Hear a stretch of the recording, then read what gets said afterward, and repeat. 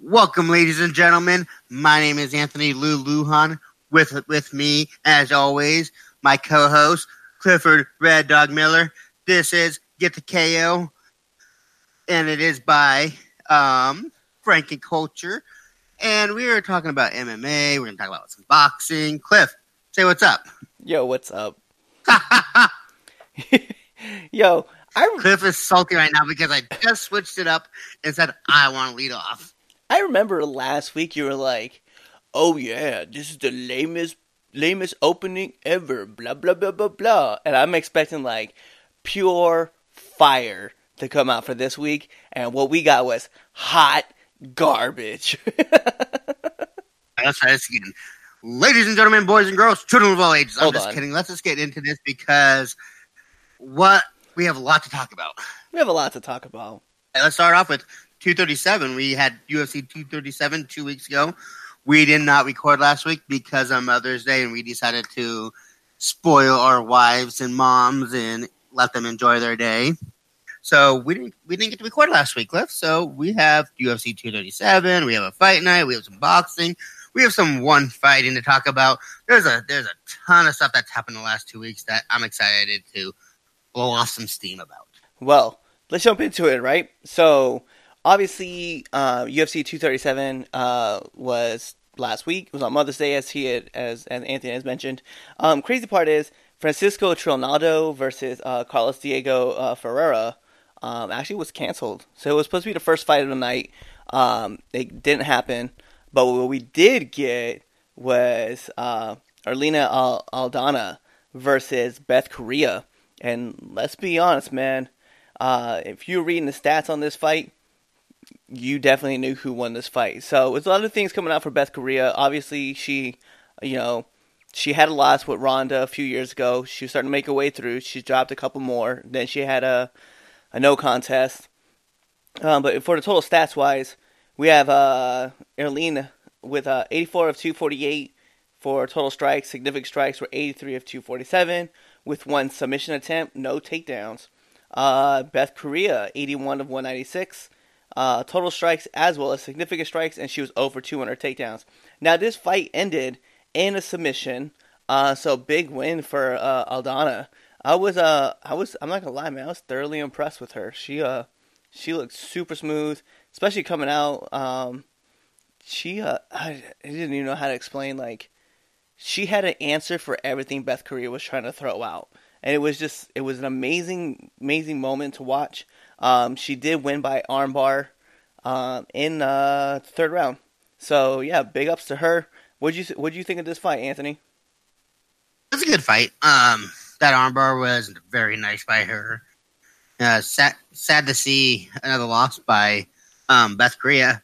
She started off undefeated. If anybody remembers, her first loss was to Ronda Rousey, like Cliff said. But then she lost to Raquel Pennington. She beat Jessica Eye by split decision, got a majority draw, lost to Holly Holm, and lost to Irene now. So it's been a few years since she's really done anything in the UFC. She beat Jessamine Duksha, she beat Shayna Baszler, but who knows what's going to happen with her in the future of the UFC. I mean, BC was talking about they might even think about cutting her. Yeah, that's crazy. That she's, I wouldn't say that she's fallen from grace, but, since that loss to Ronda, like, she's really struggled to find her footing again. And obviously losing to Holly, she's lost to, like, legit people. It's not like we're saying that she's a scrub, because she's not. She's definitely very tough. But, yeah, man, it's tough watching, because it's like the fight game is catching her, and it's, like, starting to surpass her. And there's nothing she can do about it. Definitely. Let's move up to the next fight. You had Fagio Alves versus Leonardo Staropoli. Is that how you say that, Cliff? Staropoli. And this was a decision win for Staropoli. Looking at the stats, it was a very, very close stat-wise. It was 59 of 148 for Alves to 57 of 205 from Staropoli. Significant strikes, you had 58 of 147 for Alves, 54 of 202 for Starpuli. 100% for takedowns for Starpuli, 1 of 1, and 1 of 3 for Thagio Alves. Yeah, you know what's funny is I felt like I was watching this fight too, and I really felt like Starpoli like came out firing on all cylinders. He looked really good, and it's crazy because like I'm such a huge fan of Thiago Alves. Like the Pitbull is just one of those guys. Like I remember watching him when he was fighting GSP, and he destroyed Matt Hughes' knee. But then like it's weird because it's still so cool to see that he's competitive, but it's like it's also very tough to watch because it's like he's getting older and you're like I want you to have success but not at the cost of your health. Yeah, definitely. It was a good fight. I was very entertained by that fight. This was supposed to be the second fight of the night, behind the Francisco Trinaldo fight. So we start off 0-1 because we both picked Thagio Alves to win that fight. Yeah, that's a tough loss. Scorecards had it 30-27, 30-27, and 29-28. I think I had it 30-27 because I felt like Starpoli, he was way more active, more aggressive. He was landing a lot more blows, and it was just a steady movement by him that led me to believe that Thiago wasn't going to win this fight. I had a 30-27 as well. We'll move up to the next card, right? So Alexander Volkanovski versus Jose Aldo. Now, this is a big fight because Jose is like he's older, but he's still like one of like the most dominant fighters in the featherweight division. And Alexander Volkanovski destroyed him, and it wasn't even fair. Like, let's just be honest. Scorecards had it 30-27, 30-27, 30-27, all in decision for him. Yeah, I was like, good God, man. Like, could you just stop destroying Jose Aldo for a little bit? Total punch stats. Jose Aldo was 39 of 90, 29 of 79 for significant strikes, over 1 for takedowns. Alexander was 129 of 215, 95 of 176, and over 3 for takedowns. And it's just something that Anthony and I always say.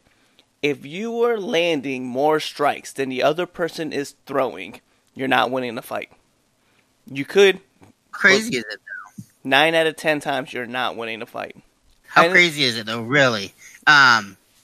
He landed more significant strikes than Jose threw all fight.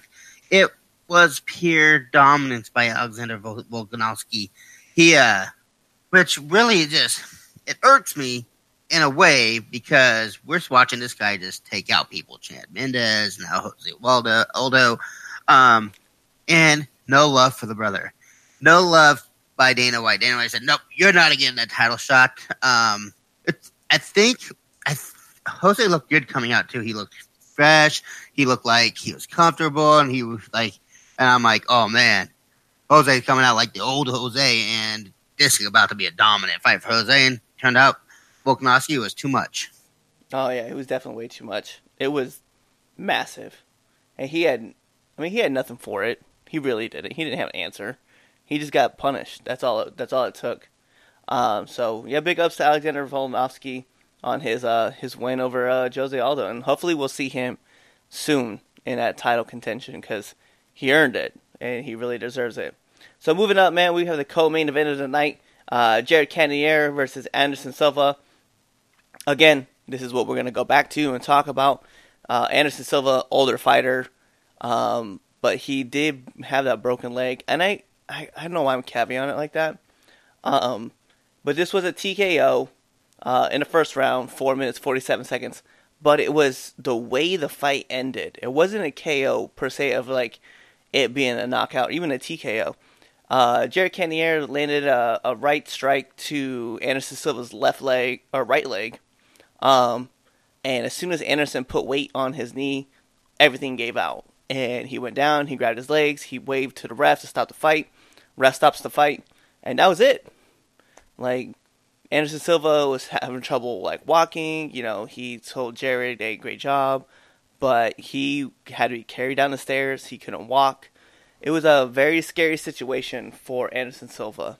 And I have to say, like, it is what it is, man. It's just, I think maybe it's probably time for Anderson Silva to hang up those gloves and just, like, ride out the rest of his career as a coach. We talked about this on his last fight, or our prediction show. It's Anderson Silva. I was strongly saying it more than you were, and saying that it's Anderson Silva. He's the greatest MMA fighter ever to enter that cage, and based on like a 10-year period of him dominating the UFC, he's gonna be able to fight whenever he wants, and he should. After this fight, it's more of, bro, move on. You got to be done. You have to be done. You're not as hungry as you used to be. You're not as tough as you used to be because of the stuff that's happening to you. Like you said, Cliff, I think it's time for him to move on to being a coach. Yep. It's sad. It's sad to say, but it is what it is at that time. So, getting to this main event, right? And yeah, so this is going to be a little controversial. Actually, Anthony, we had this discussion off air this last week, actually. So, Thug Rose versus Jessica Andrade championship match, 237, and it ended in KO by slam for Jessica Andrade and new, as Anthony would like to say. Thug Rose was winning the fight. I'm just going to be flat honest with everybody. If you ask me, she was winning the fight. Getting into the second round, I thought she was doing a lot of great jobs of dominating the round as far as the striking went. Where she was failing, though, was in takedown defense, right? She just, anytime Jess was trying to pick her up, Jess could just pick her up, and that was all it took. The first time, though, in the first round, Jess picks up Rose. Rose tries to lock in the Kimura. She keeps it tight, and she gets slammed, but she's able to kind of power through and still work. And Jess freaks out, lets go, gets up, and they get back to standing. Second round, I don't know, Thug got a little lazy on trying to ride down the Kimura, and she left herself wide open, got slammed right on her neck, and it put her out. I say slammed on her neck. It was like the side of her face. But the way, if you paused it and just looked at the way she just got slammed, was god awful. I'll be honest. But credits to Jessica Andrade, she won the fight because of it. It finished out Thug. Thug went out, and there was nothing for her in that fight. There was nothing left. So it was what it was. But big ups to Jessica Andrade and new champ. I definitely am not going to take anything away from Jessica Andrade. She did what she was supposed to do and go out there and win. She won on a legal slam, but a very dangerous slam, and that's where I have problems. Because I am engaged to a woman that's broken her or fractured some of the parts of her neck and know how fragile it can be. I also have a soldier that was injured during a mission in North Carolina a few years ago, and now he's paralyzed. Shout out to you, Brett, by the way. I love you, brother. It's the UFC's got to have some kind of precautionary do this. 12 to 6 slams are legal. It's called spiking. I think 1 to 7, 11 to 5 slams are in that same should be illegal too. Here's the reason. You guys are professional fighters. You guys practice takedowns all the time. You practice striking all the time. This is one in a few that happen. Me and Cliff have talked about the different slams that were just like, Jesus. But this one was like right on her neck. I think as a fighter, you have to be knowing your surroundings and knowing how you're about to slam a girl. If you're holding her by your arm and you're about to slam her thinking she's going to roll and she doesn't, that's still on you. Even though she should have done that, which is on Rose. I think as a fighter, as a UFC, you've got to find a way to protect these fighters' neck, because yes, strikes are strikes, knees are knees, head kicks are head kicks. Nothing is more powerful than being lifted all the way in the air, stretched out, and slammed back onto your neck. I wouldn't want that if my kids go into UFC or an MMA and it happens to them. I don't want to see that. I don't even want them to have that chance of that, because that could kill them. Yes, I understand that there's things that happen in the UFC. Look at MVP in Evangelino Santos.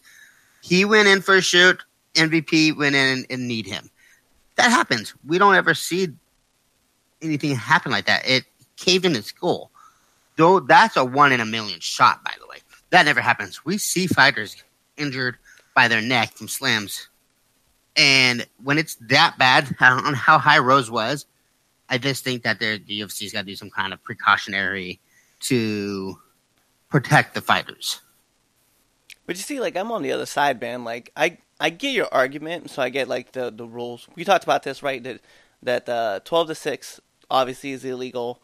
You said 11-5 and 1-7 drops should be as well, because of the possibility of someone landing on their neck. But, in the same token, the rule states that if a slam goes where there's an arc, there's an obvious arc that you can see, then the slam is legal. And when you watch back that Thug Rose fight, and she locks in that Kimura, and her legs go up in an arcing motion, hey, it is what it is. And I guess because, I could understand where, the rule comes from, as far as, what you would like to see changed. Because I agree with you that maybe those 3 spikes, it's hard, or those 3 slams, it's hard to judge that slam, right? Even if you were to think about based on, a clock movement, it's just hard to judge those slams. But, if I'm dropping somebody from mid-range, right, or even high range, say I go for a power bomb, right, and I expect this fighter to, let's take the Carlos Newton slam versus Matt Hughes, right, a few years ago. Well, actually, it was a long time ago, 97. So Matt Hughes has Carlos Newton pressed against the cage. He's locked in a triangle choke. I just wanted that to be the caveat part, right, because that's exactly what happened. Instead of Carlos Newton coming down on his back, right, let's say that Matt Hughes, because he's going out, because he's in a triangle choke, he's going out, okay? If he starts to slam Newton, but Newton goes to reach for his ankle instead of try to land flat on his back, let's say he tries to go for his ankle and lands on his neck and injures himself, is that still on Matt Hughes' fault, though? I don't even know. That's what I'm saying. More it's such a tough call. Slam. There's just a different between a power bomb, pretty much like we've talked about, and a straight slam on the neck, and it's just scary. Let's be real. I'm not trying to take anything away from the slam. It was uncomfortable. We'll put it that way, right? Because it was very awkward in the landing and everything that happened. And, I mean, let's be real. It shook. And I want to caveat this, too, because I know a lot of people have credited Jess to possibly retiring Rose. But Rose wasn't in this fight. I hope a lot of people know that. Rose went into this fight wanting to get rid of the title. Because... And everybody's like, no, she wanted to fight. No, because if you saw her in that post-fight, she legitimately looked like she had checked out. Like she was done. That was it. She didn't want to be around. She didn't want to be holding the title no more. So, even though she was dominating this fight, I really, really can't stress that I felt like Thug Rose had checked out. And she made an error. But I think that error benefited her. And because she didn't even sound like she wanted to have a rematch. She sounded like she was done. She don't want to be nowhere in the UFC.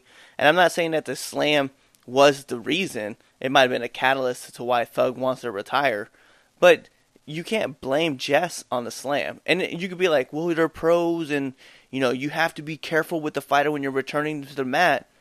Yeah, but even if they took all the precautions and something still happened like this instance, what would we do? What more could you do? I know, like we've talked about, Anthony, you and I talked about a possible neck pad, but I'm against the whole idea. I think any more things that you have to add to a quote unquote uniform for the UFC is a bad thing. Like the gloves are meant to be there for a reason, but even when you were talking about it, right? And I don't want to sound sexist when I say this, but you kept referring to her and her and her and women, right? But in the same token, like we have not ever said, "Hey, here's another 1 in a million thing to happen." We watched. Okay, let's be real. We watch people train all the time, right? Frank Mir, right? Frank Mir broke two people's bones in the UFC cage. They didn't outlaw the armbar, and they didn't outlaw the Kimura lock, but they still have them, and they tap people out, and there's risk of injuries. A broken arm is a lot different than a broken neck. Regardless, there's dangers in the sport, is what I'm trying to get at. Like, there's still danger in the sport, and I get it. And there's low danger and there's high danger. Danger is danger. We have to stop that. Danger is danger. If I knock you out with a head kick, listen. If I hit you with a head kick and you fall in the cage and break your neck because of the way you landed awkwardly, are we then going to say we need to find a better cage, or would we be like, oh man, because that's rare. That is so different. That a leg kick to the head and you fall on the cage. It's not different than you getting slammed from high up onto your neck. The point being is the control. It's slamming on your neck. No, the point being is the control. The control of thinking about you, right? Like in WWE, right? We talk about you have to put your life in somebody else's hand, and you have to trust that they're not going to injure you, right? But in UFC, right? We're talking about I can't predict what you're gonna do, right? If I go for a slam, and just like I was using like as an example, let's say she lets go of the Kimura lock, right? If she had let go of the Kimura lock, Thug would have landed on her back, and she may have been knocked out. She may have not. Who knows? We don't know, right? But the idea is, how am I supposed to? If I'm returning you back to the mat. Right? And even if we did it in a safe fashion, like we were just talking, right? If we did it in a quote-unquote safe fashion, and I turned and I got the arc, right? And all of a sudden you decide that you're going to try to grab my ankle because you want to try to grab, like, the quick split. What happens when you land on your head? You know what I mean? Like, I can't control what you decided to do mid-drop. You can control when you're slamming somebody from 11 o'clock to 5 o'clock slam. That you're going down. It's not like she was really slamming on her back. She was going to go slam her, and she didn't tuck. She didn't go or tuck. And I get that, and I definitely. But you're still going up from a high arcing slam rather than a mid range slam. It's not like you pick the guy up and Mark Henry, strongest man, slammed him. No, you picked her up from the very top, as far as you could reach. You arced back as far as you can reach, and you went to slam her towards her head and not thinking that she's going to let go.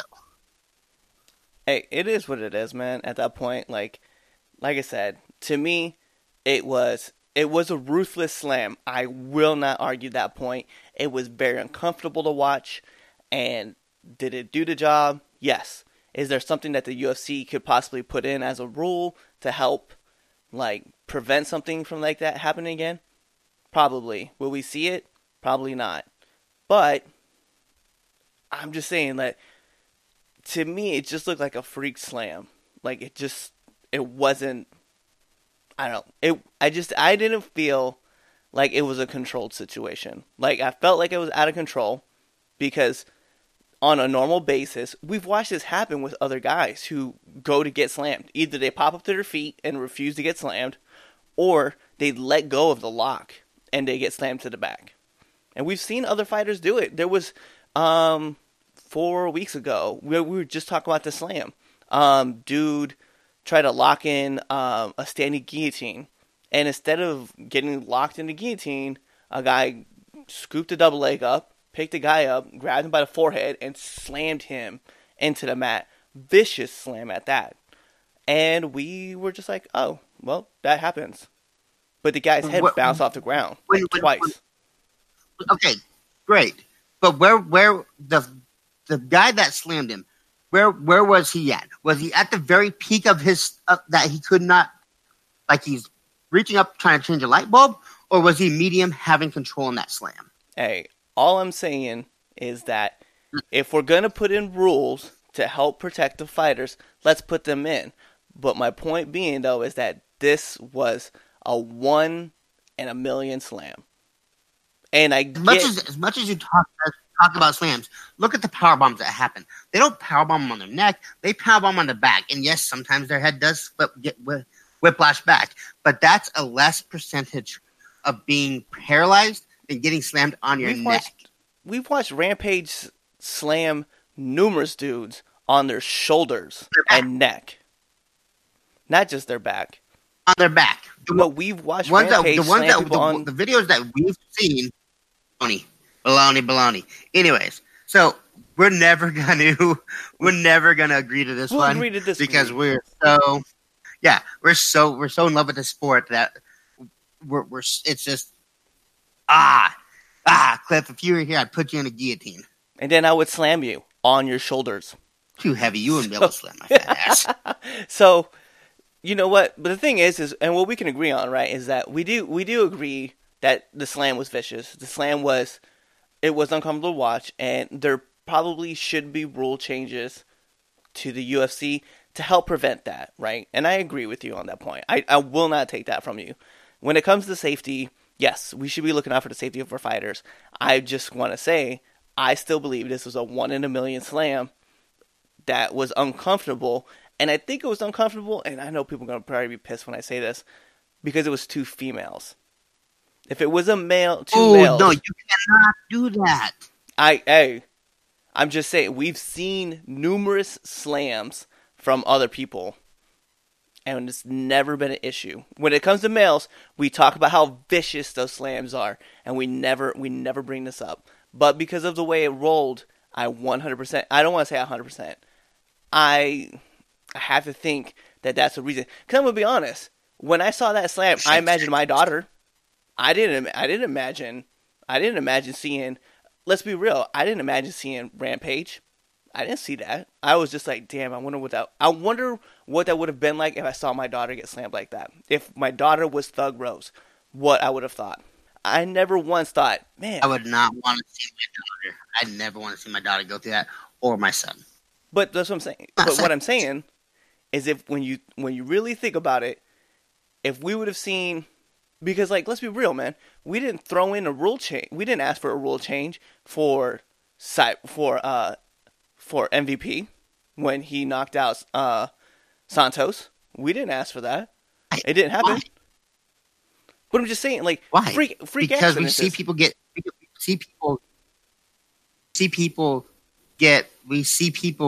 kneed in their head all the time, and it never happens like that. There's a difference. If it was a male, if John Jones picks up Anthony Lionheart Smith all the way where he's stretched out and slams Anthony Lionheart Smith on his neck, I'm going to say no. That you can't do that to a fighter because it's a fighter. It's not a female. It's not a male. It just happened to be a female, two females doing it. But it's ultimately every fighter. I don't want to see a fighter get slammed from way up top. Look at Owen Hart. I never want to see another freak accident like that happen again, where he falls on a freak accident. He falls, hits a buckle, lands on his neck, and dies. I don't want to see that anybody happen like that. But the crazy part was, since you want to bring up Owen Hart, when we watched, Sting got lowered down like 3-4 more times after that happened, and nothing happened. And since then, and I know we're talking about this, like, I know this is on the wrestling side. Since then, other wrestlers have been lowered from the Raptors, and it hasn't happened. Granted, and this is what I'm saying, it's freak accidents, right? And that's what I think about the slam. I think it was just a freak accident, and maybe you're right. Maybe it was just a coincidence that was two females, but it sparked a real conversation over slams. I just think that, like, because every video that you sent me when we were talking about this off the air, power bomb after power bomb, they're getting slammed on their back. They're not getting slammed on their neck, and that's like more of a controllable slam where you're slamming somebody on the neck. It's the neck is so sensitive, and it's just one of those things. You know what I mean? I'm getting heated thinking about it just because I know two people that have been affected severely by neck injuries, and I'm just like I don't want my kids to ever have to go through that. I don't want somebody to have to bury their kid because the UFC doesn't have a rule of no slamming and we'll call it nipple area and up because on in the back. So like those shoulder blades up. Those 11 to 5 slams, those 1 to 7 slams, they can hurt somebody. And I'm not knocking that. You want to bring up an interesting situation, man. So Darren Draws, wrestling D'Lo Brown on SmackDown, right? And D'Lo, who had the D'Lo bomb, right, was powerbombing people left and right. He broke Draws' neck. Did they ban the powerbomb? No, it was a freak accident because it's still more of a controllable slam than slamming somebody that's more near your neck. And you get powerbombed, you're actually supposed to land on your back. That's what a powerbomb is. And the slam that happened on 2 Saturdays ago wasn't meant to land on your back. It was meant to, you're going to let go of my arm, regardless of how you're going to slam. Did she do it illegally? No, because there's not a rule. That there is a rule that she followed the protocol of arching her back and slamming her. But being slammed on your back is a lot different than having the opportunity of being slammed on your neck. But yes, D'Lo been powerbomb people for 15 years and one thing happens. Nothing happened. No protocols there. Look at all the headshots the WWE has banned. Headshots with chairs because of everything happening. You're saying it, right? But we know that could be a controlled situation, right? Headshots, like, the WWE, like, I don't know what their thought was in, like, letting chair shots go. Because now looking back, I'm like, man, that's brutal. But what we're saying, though, right? So we don't even know. Jess could be training, like, days in, days out, working on takedowns and slams, right? And this one slam that just happened to be televised could be the one where we're like, oh, that needs to change right now. But we won't know. And it's what's weird. That's what I'm saying, though. I really think that if we're going to talk about the slams and we're going to talk about change, man, we don't know. Practicing that slam. We don't know. Because we don't know what our training camp is like. Nobody's practicing that slam. You don't. Again, I'm going to go back to it. Let's tweet out. You don't know. Let's tweet out everybody and find out if that is a slam. You know what? You know who I can talk to? I can talk to my buddy Dwight that practices at Uriah Faber's greatest gym. That's actually that exact slam that she just did is something that they practice. No, I didn't. Mind you, what I just said, because I didn't say that exact slam. I said slams in general. I did not say that exact slam. Otherwise, yeah, let's ask him if they practice choke slams. Uncontrolled slam. Choke slammed. Who's dead?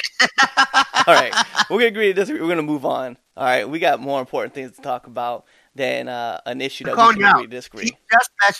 We're going to Bellator 221. This was the same night as UFC 237 and the controversial slams.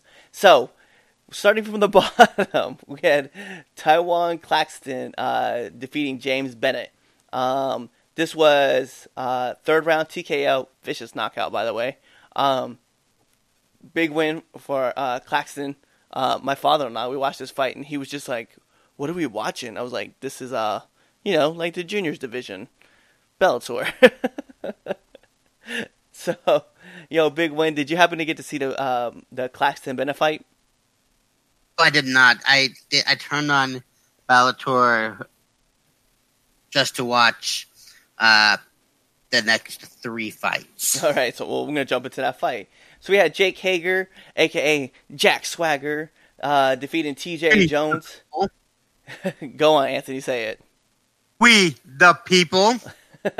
So Jake defeated TJ via first round arm triangle choke. The thing about it though, man, this was like, yo, we want to talk about controversy, okay? Like, Jack locks in this arm triangle choke, and TJ, he didn't tap at first, but then he like immediately goes for a tap, and you see his legs are kicking because the ref is trying to pull Jake off of TJ, but Jake's not letting go of the tap. He's making the ref do his job and force him off the tap, right? It was insane because I was like, yo, Jake, you've got to figure this out, man. Like, as soon as the ref says enough, like, let go and go.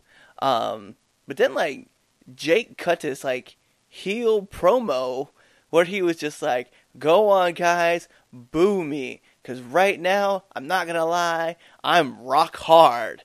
I've got a boner. Like, what are you doing right now? The WWE clearly is not writing your promos for you, Jake. Like, you got to chill. I was like, this is a whole different world than what you're used to. I was like, I'm still trying to figure out, like, 2 weeks later, like, what were you doing? Like, I don't get it. I got to watch this fight. The thing is I can understand him when he making the referee do his job. And tapping, because you don't know if the guy's trying to hit you until he legitimately you're getting stopped by the ref. We've seen those where guys are tapping out, but they're tapping out so hard it feels like they're hitting you. And there's so much going on with this fight because prior to the fight, TJ Jones was mocking him about the we the people nothing. He was saying, just kept on like clowning him. And Jake came out and finished business, did business and finished him off. His bad guy promo, bro, sit in the mirror and look at yourself talk, because you also said, go ahead and hate me because you're all out there and I'm in here too. But shout outs to Jake, dude. He got a big win. Oh yeah, definitely. Was it 2-0 now in the Octagon? 2 great wins at that. Got to give the guy a lot of love because he's doing great. But you know what's funny is I come out here and I'm like, he cut this bad guy promo and blah blah blah blah blah. But I've said this numerous times, like on this show, we need more bad guys. And if if he's gonna be that guy, by all means, do you, man? Go ahead, Jake. Be the bad guy. Cliff approves of you saying, I am rock hard. I got a boner. Yep. I approve of you sitting there telling people, boo. The reason why you boo me is because you're out there and I'm in here. Like, yo, like hey man, I'm not even gonna lie to you. Do you get more heat? Everybody that you want them to think you're the bad guy, go on and do it. Do your business, man. So moving up, right? We had AJ McKee defeat Pat Curran. This was by decision 30-27, 30-27, 30-26, which I thought was interesting. The last judge gave it a 10-8 round. So, you know, Pat was not doing well in that fight. Kind of got outclassed a little bit. It is what it is. Next fight we got to talk about, though. And this was like the... Whoa. What? I want to put my 2 cents on this fight. Yeah, put your 2 cents on this fight. Last judge had it 30-26. I had that fight 30-25. I thought he got dominated for 2 rounds where he didn't do anything. Oh. I think I had it 30-27. I just gave him 10 nines. It was the new fight rules. I don't think you did enough to gain a 9-point round in that first and second round. Moving on up to this next fight, Cliff, what we got? Oh my God. Douglas Lima defeats Michael Page. That's right. If you didn't know, you're living on a rock and you're hearing this for the first time. Michael Venom Page went out, KO, second round, vicious knockout, and it all started because MVP thought he had Lima hurt and was trying to finish him. Goes for a flying knee, missed, and then like took like a. It looked like he took like an awkward fall, and he fell on all fours, and then just got uppercutted in the mouth, and that was it. Yo. Barely touched him too. That's how hard it was. He like it glazed him, and it was enough to say good night. Yeah. Just Venom just fell over. He looked like Mufasa in The Lion King. He just dropped hands and feet down. I was like, oh, you know that hurts. And that was It was it. so great. MVP losing his first fight, and like they've been out here like Douglas Lima pretty much was like, if you think you're an invincible fighter, come find me. And I was like, nope. No, I don't, and I will not, because that was nasty. Do not. Great win by Douglas Lima, and that moves him into the finals, right? Like he's in the finals for the tournament. Yes. Okay, and then Patricio, you want? Oh yeah, give me your 2 cents on this fight, man. Jesus, dude. The Players Tribune's about to happen. Jesus. No, I'm just kidding. How crazy is it that we saw Michael Venom Page lose after he dominated that first round, and he dominated that second round until that KO. Just crazy. He looked like he slipped and got hit. Shout outs to Douglas Lima. Boy, you a bad man. Yeah, because it looked like Venom had the range, and he was reaching in for a punch, and Lima just landed his, and then you saw Venom drop to all four, and then slam, got hit with that hook, and like that was it. Put him out for the night, and I was like, Jesus, dude. I was sitting in the chair, and I just stood up, and I was like, get out of here. Did I just witness MVP lose? And sure enough, I sure did. That was brutal, man. Definitely. And wasn't Douglas Lima hurt in that first round? Didn't he get stunned? He did. He got stunned. Crazy. Very crazy. So then we gotta move up to the final, right? This was Patricio Freire versus Michael Chandler. This was like KO in a minute. Freire definitely vicious knockout. Chandler just never saw it coming. Man, he just ate it to the ground. I did not get to watch that fight. I flipped it over to watch 237. But we were both wrong. We thought Chandler was going to do it. And now is Pitbull a 2-division champ? Was this for... No. Yeah, he is. Yeah, I thought this was a title fight, too. That was like for a champ belt. It was. I believe that it was for Michael Chandler's belt. Yep. In the main event, Bellator 221, Patricio knocked out Michael Chandler to become a 2-division champ. And there you go. He's a champ. The champ. All right. So we have some other crazy stuff to talk about, right? So ONE FC just recently was on Friday night. It was based in China, right? This one? Yeah. And Sage Northcutt made his debut, and to say it didn't go as planned is an understatement. Sage was knocked out in like the first 30 seconds of the fight, and it was vicious, like super vicious, like broken. So face. Vicious that Sage had 8 fractures in his face and 9 hours worth of surgery. So we wish you the best and get well, Sage. That's all we're going to talk about with that fight. Yeah, man, just get well. Facts. All right, so we're going to talk about the main card for UFC Fight Night 152 because there is a lot of stuff that we've been covering today, so we want to definitely make sure we get this in. So let's start off from the bottom up. Actually, before we do that, Anthony, is there any fights in particular that you want to talk about that were on the prelims? Let me look at that prelim card. I no. Oh, everything really happened. The only real one that I was really surprised on was Ed Herman KOing Patrick Cummins in the first round. Other than that, everything else was kind of looking what we thought it was going to be. Yeah, I thought all of it looked really good. I was pretty surprised with the Julio Arcer versus Julian Erosa fight. Man, like Julio was just like setting off the world with his vicious knockout. But then,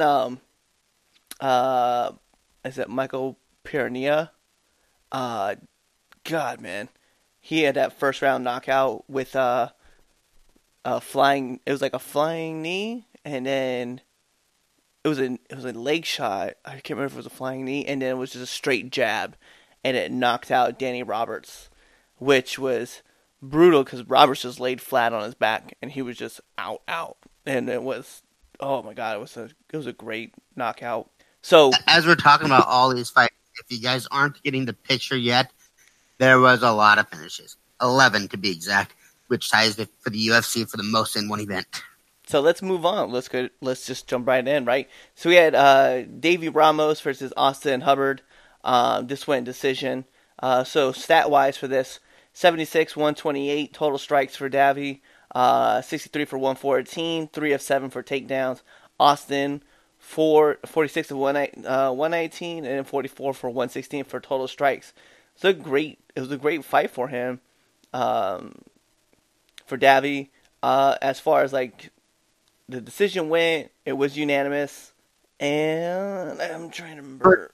30-27, 30-27, 30-27, so all 3 rounds went to Davey. What was your thoughts on the fight? When you take down a guy every round and on him, you're gonna grind out a good win, and that's what he did. You're right. I mean, you're right. He definitely put it to him. It was a great win. Let's put it out there. So moving up, Charles Oliveira versus Nick Lentz. Second round KO for Charles. Brutal. I don't even know how to use the word. One knockdown for Charles, 43 of 64. Significant strikes was 38 of 59 with 1 submission attempt. Nick was 21 of 53, 18 of 49, and at 2 for 4 for his takedowns. Anthony, what was your thoughts? A shout out to Charles Oliveira. He glad to see that win because that makes it 5 in a row, 6 out of the last 7 that he's won since his loss to Anthony Pettis and Ricardo Lamas. So he's gonna be moving up in those ranks, and I'm really excited to see what he's gonna do here soon. Yeah, I have to agree, man. Like he's gonna be up and up in the ranks, so it's gonna be a great shots for him. Vincent Luque versus Derek Krantz. This also first round knockout by punches, TKO. So big ups to Vincent Luque on his domination. Total stats wise, 18 of 25 total strikes, significant strikes with 1 knockdown. Derek Krantz, 9 of 23, 6 of 18, and then 1 of 2 for his takedowns. So as you could tell, Vincent was looking to finish this fight fairly quick. I do follow him on Instagram, and it's fun to follow him. By the way, I'm gonna correct you. It's Vincent Luque. Nope. And he is the man. If you don't know who he is, he fights with Kamaru Usman. He trains with Kamaru Usman and Rashad. They are all at the same gym. But how crazy good is this dude? If you don't know how crazy good he is, look at his stats. I'm bringing him up right now. 1, 2, 3, 4, 5. He's on a 5-fight winning streak. 6, 7, 8, 9. 9 out of the last 10 he's won. The only fight that he's lost was to Leon Edwards, and that was in March of 2017. Over 2 years ago is the last time he's lost, and I really think that he's going to break into that top 10 soon, and maybe even the top 5. It's vicious. So I definitely like seeing where things are going right now. It'll be interesting to see where Vincent goes, like towards the future. Like I just can't wait. Women's featherweight division: Megan Anderson, Felicia Spencer. First round submission for Spencer. It was amazing. She ended this shit with a rear naked choke, and just great grappling all around. So big ups to Felicia Spencer on that one. Definitely. Really, really was surprised with how Megan Anderson handled that fight. She didn't look very good. But nonetheless, I'm not going to take away from that winner. I know, Megan she was 3 for 6 in significant strikes and 5 for 8 in her total strikes. Like, not a good look there, girl. You gotta throw more if you want to control a fight. Moving up, co-main event in the middleweight: Antonio Carlos Jr. versus Ian Heisek. Decision, all 3 rounds. Went all 3 rounds. Unanimous decision at that. 29-28, 29-28, 29-28. All for Ian. How did you score this fight, Anthony? 29-28. I did think that Antonio did get that. I think it was that first round. Let me tell you though, this Ian Heinisch is crazy. He got taken down. He was getting up, and he saw that Antonio had his head wide open as they're getting off their knees and started elbowing him in the head. I'm like, Homeboy's been jumped before, because that was crazy reaction by Ian. I have to agree with you on that. I do have to agree with you.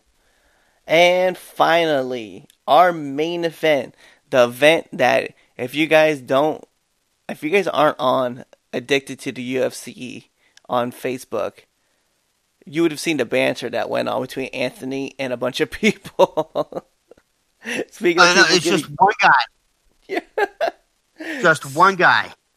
And let me pull this up for you. Well, hold on. Because so RDA wins this fight by submission, arm triangle choke in the 4th round. So big ups to him. Kevin Lee, Kevin Lee is a tough fighter. We acknowledge that. Total strikes, right? 75 of 126 for RDA, 60 of 111 for significant strikes, 4 for 7 of his takedowns with 1 submission attempt. Kevin Lee, 40 of 102 for total strikes, significant strikes, 35 of 97, 6 takedowns out of 16 for Kevin Lee. Now, I know Anthony is really wants to get this out there, so go on, Anthony. Let us know about what happened. I just want to get this off my chest, and this is the reason why. So I'm on Facebook. I'm part of this group that's called Addicted to the UFC. Cliff might have gotten me into this group. I'm making waves already. So I'm sitting there, and there's a post out there that says RDA is going to pick up a easy win over Kevin Lee. And then there's people sitting there, yes, no. And then I'm sitting there just, if you look at the chain, Al beat Lee. Al Iaquinta beat Kevin Lee. Donald Cerrone destroyed Al Iaquinta. And RDA beat up on Donald a few years ago. If it goes down the chain, RDA should win easy. This dude, and don't get me wrong, respect that you're a fighter. You fight, you're 1-3 as an amateur, but you're fighting, and I'm not. Half the reason I'm because I'm out of shape, fat, and old, and I'm about to get in shape. But anyway, so he says, this Isaiah Corzantes says, Lee will beat RDA and keep the real chain going. And I said, real chain? RDA's losing streak, 2-fight losing streak, he lost to Colby Covington and Kumara Usman. RDA will make it 3 out of 4 for Lee that has lost. He said, who did RDA lose to? Wrestlers. Who is he fighting? A wrestler. It'll be a good matchup, but RDA is on a decline.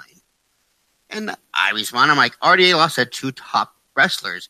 Lee just lost to a lower tier striker in Al. Al is tough. He's not the best striker. And Donald showed that. I was like, when he catches leg kicks, RDA will fold. Or RDA, or that's what he said. And I said, and he said he also beat a top 5 guy who has the meanest kicks, which he does. Edson Barboza has the meanest kicks, but Edson Barboza is on a decline, as we've seen in the past. I was like, and so this, right after the fight, I had to get on there and troll a little bit, and I said, Isaiah Corzantes, how did Lee do? He's like, but was it easy? I'm like, RDA looked fresh, and if you watch that fight, RDA looked fresh all four rounds. RDA, every time RDA got taken down, he got back up. I was like, RDA looked fresh all fight. He never was in real trouble. So easy? Question mark. Yep. He's like, Anthony, yeah, now you're just being dumb biased.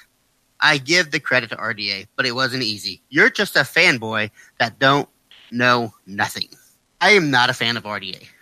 I'm a fan that I'm a fan of a fight. I am a fan of how good of a defense RDA has, but I'm not a big RDA fan. I just got respect for the dude.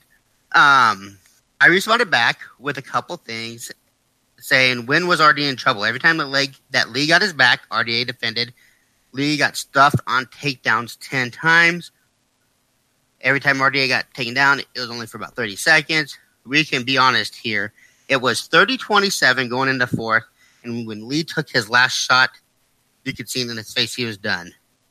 And to be honest, here's the thing. I'm tired of people that do fighting thinking that they know everything about fighting. If you really think that RDA was in any kind of trouble during that fight, your head's up your ass.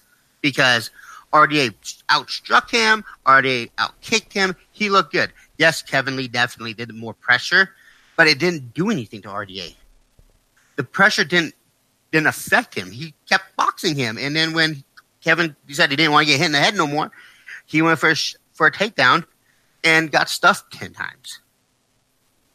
Yes, he took him down a couple times, but he got back up. RDA's jiu-jitsu outpowered Kevin's wrestling. And if you disagree with that, you're crazy. Sorry, end of rant. It's okay. It's funny though, because we talked about just what define easy win, or how easy. You know what I mean? Like, define that. Are we talking about like Ronda Rousey armbarring Miesha Tate easy, or are we talking about like Jose Aldo getting knocked out by Conor McGregor easy, or are we talking about like what do we define easy? You know what I mean? Like, people just are gonna tell you like, oh, it wasn't an easy victory. It doesn't matter if it wasn't. A victory is a victory. It doesn't matter how it happens, controversial or not. Like, if you took an L, you took an L.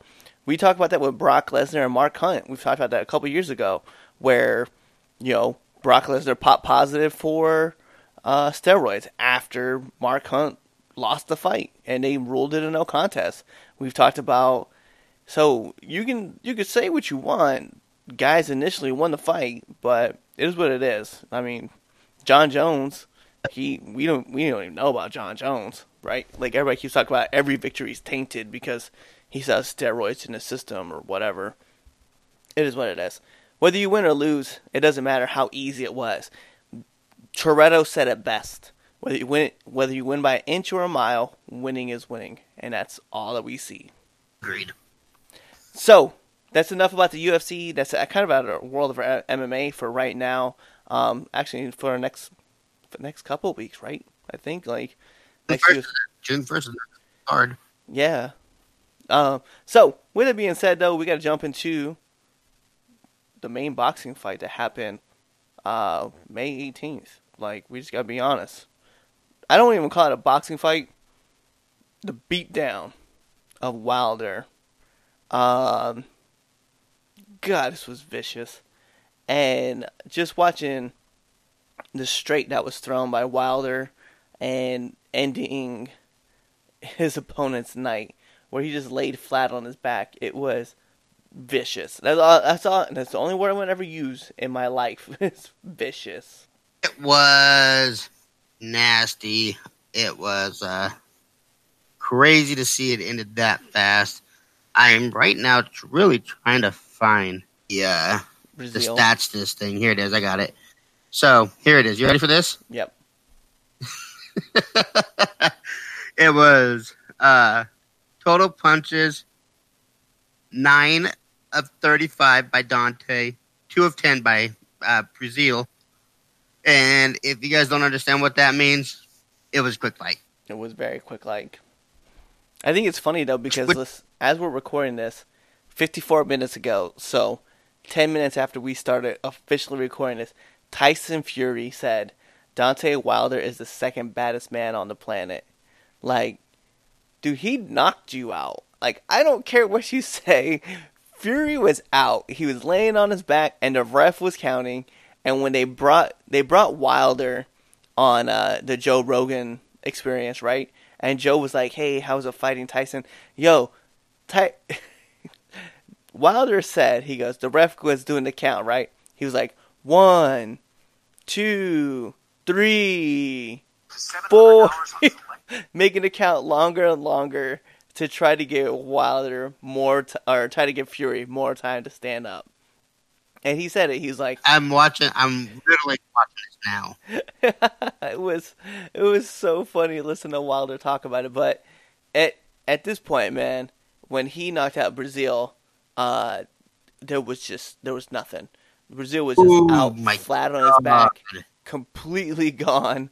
Yeah, you hear Anthony's reaction as he hears it for the first time. Never really got to watch this. I'm just like jab by Fury, jab by Fury. Oh, there's a there's a hook. It was a hook. And he's 6, 7. He says, "I'm gonna get up." 8. Like, what's this referee doing? Dude, his brain is rattled.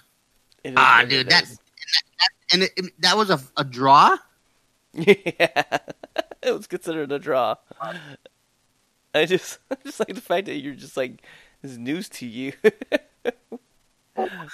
Well, no, the fact is, I knew that he knocked him down, but I thought he got back up. I did not know that he laid on his back for, good God. He laid on his back for like 15 seconds. Let's find out. Let's find out. There. At the 2:21 mark. As Anthony continues. It took him 6 seconds. It took him 6 seconds to realize the referee is counting. That's what I'm saying. Like, he's giving him 20 seconds. Yeah, that's what I'm saying. He gave him 20 seconds. Dude. All right.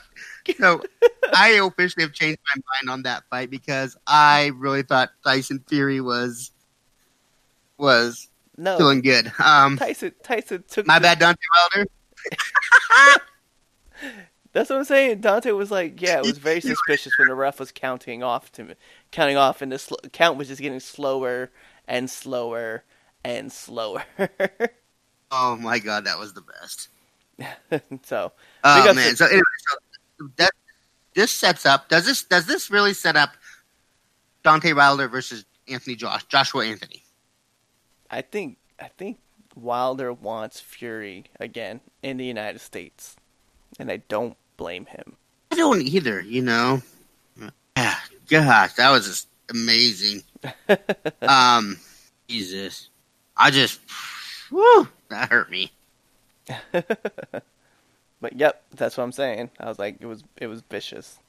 So it is what it is, though. I would think that Wilder wants Fury again.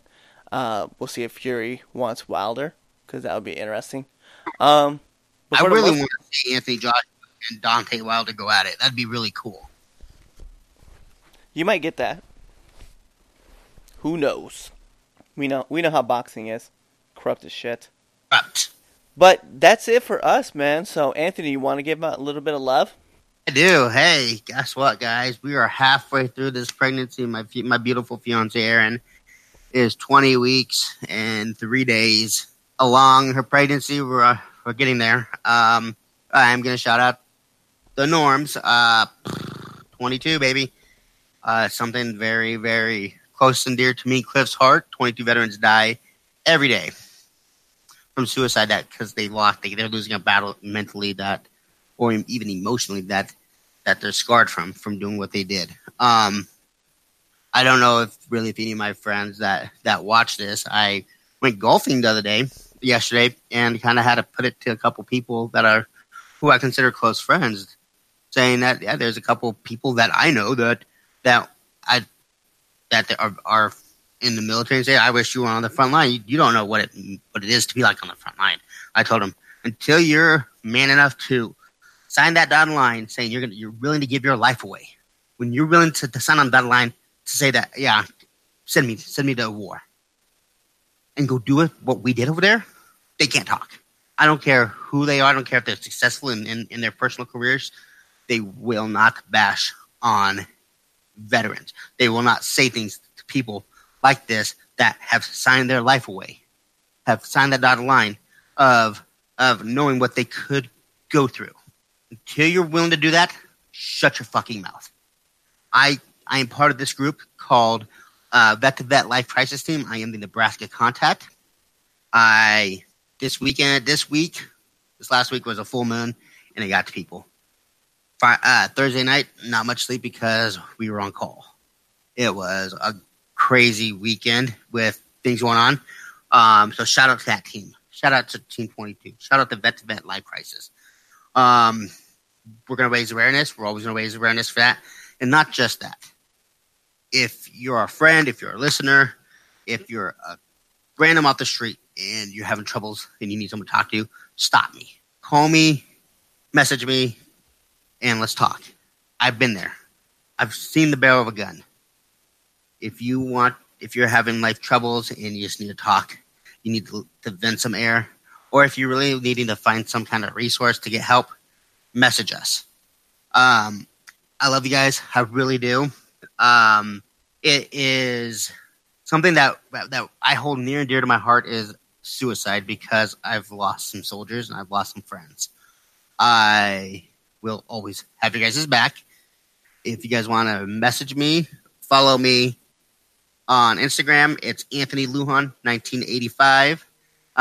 Twitter and Snapchat is A Lujan 1985. Follow me, I follow you. Let's send some crazy shit.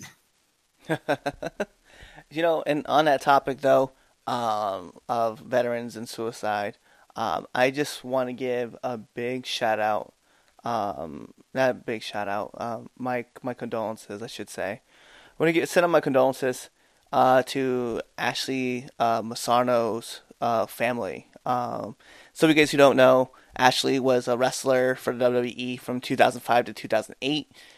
Recently, she was making her comeback to get back in the ring, and unfortunately, at the age of 39, it did not happen. There was no foul play to it, so it looks like it was self-induced. So it's very sad to see right now. But our thoughts and prayers with Franken Culture, Frank Steiner, Get the KO, Nerds of Roundtable, and the Franken Culture Show. Our hearts all go out with the Masano family and with her daughter. So we understand, the heartache that you're going through, and we just want to send our thoughts and prayers with you.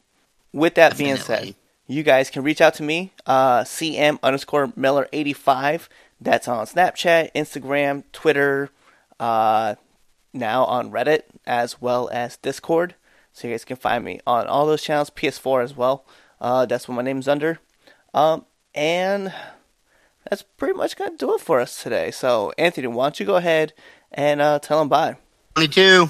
And as always, good fight and good night.